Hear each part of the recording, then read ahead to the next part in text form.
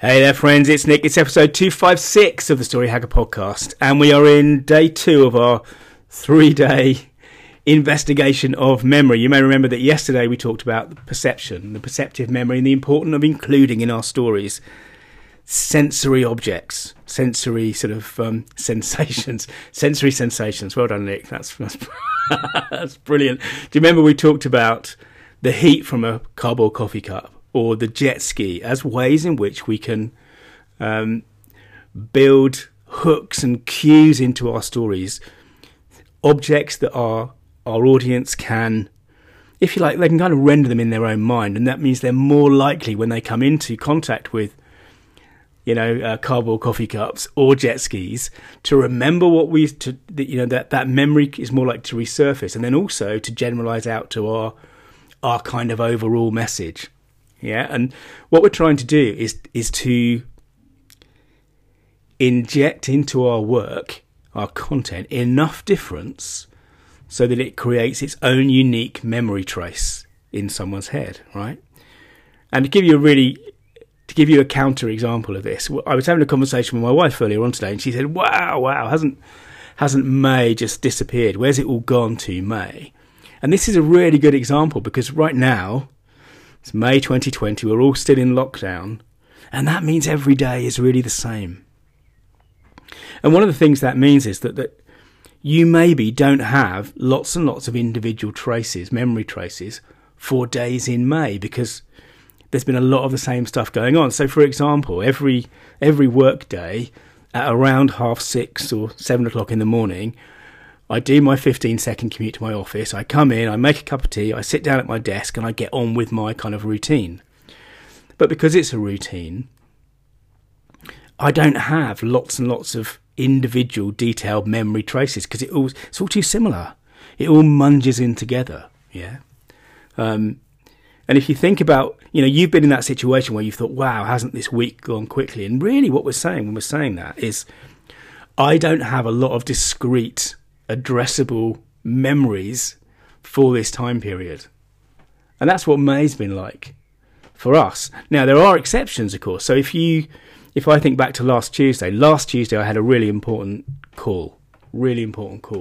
So when I came in, I had with me some specific materials, some books that I wanted to reference before that call. I was thinking about particular things, I was dressed slightly differently. So I have discrete memories of last Tuesday in a way that I don't have them about the rest of May, particularly. So you see why this is so important. And as I say, yesterday we talked about the perceptive kind of brain. Today I want to talk about the cognitive brain, the thinking brain. And I'm going to start with an apology, which I think may be the first real apology on this podcast. Apart from the general apology, implicit apology about the quality of the thinking. But I'm going to apologise to facts, because being a story guy, I've been quite mean to facts, and I've said several times on this podcast, facts fall away and stories linger. Stories linger and facts fall away. And in general I stand by that. Stories are a better way of getting people to remember what you've said and spread it.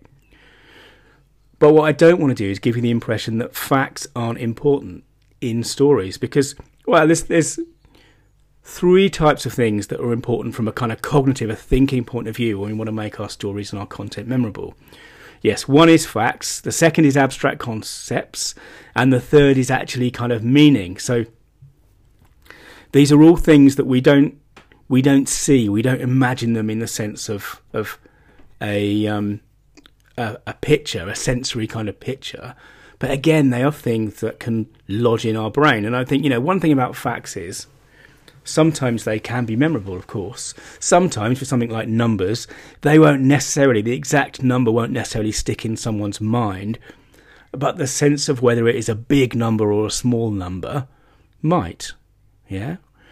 And likewise with abstract concepts, we can't see a concept, but they might be more usefully generalized to our environment. So for example, I talked about jet skis yesterday. What are the chances of you actually seeing a jet ski today? Well, they're probably pretty small. But if I talked, for example, about how bad leadership can bring a company down, over time, that might be something that is, as a concept, is more generalized to your business or your organization or your team or whatever. Does that make sense? And the same thing is true really of kind of meaning. And one of the things we're doing in stories, particularly in the kind of stories I write, is coming to some kind of conclusion, coming to some kind of wider theory or useful piece of information that the reader or the audience can bring into their own lives. And if you look at some of the leader legends that I've written, you'll find these kind of ideas, cropping up about, the difference between having stuff and being happy. There is meaning buried in some of that kind of thing. And I think, one of the things that we can do is we want to balance all these things, the sensory stuff, the facts, the abstract concepts, and the meanings, because they all give different ways of encoding our information, encoding our stories, and one of the things you can do if you're trying to communicate an abstract concept is pair it with something that's concrete, and that gives the audience the chance to kind of double encode it, or dual encode the information. That's one of the reasons why, as a kind of a writer, I love proverbs so much, because very often with a proverb you'll find that what they've done is they've taken an abstract concept and given it a concrete kind of visual that helps it become memorable. So I was just talking about, for example, what happens if leaders go bad. But of course the proverb for that is a fish rots from the head. A fish rots from the head. Now that is such a lovely visual, sensory thing, and it helps communicate our abstract concept, doesn't it? Does that make sense? So what we want to do, despite what I may have said on this podcast, is we do want to include some facts. We do want to include some abstract concepts if we can. And maybe, like I said yesterday, if you're doing your 90-second story, you're not going to have a lot of time. But your leader legend, we can definitely be more abstract. One of the things in one of the stories that's come out of one of the stories is this idea that, if life doesn't challenge you, it doesn't change you. And that's an abstract concept, but it's something that is applicable whether you're in the game that this particular client is in, or any other kind of game, actually. Do you know what I mean? It's something that even though I'm not his target audience, that thing is stuck in my head.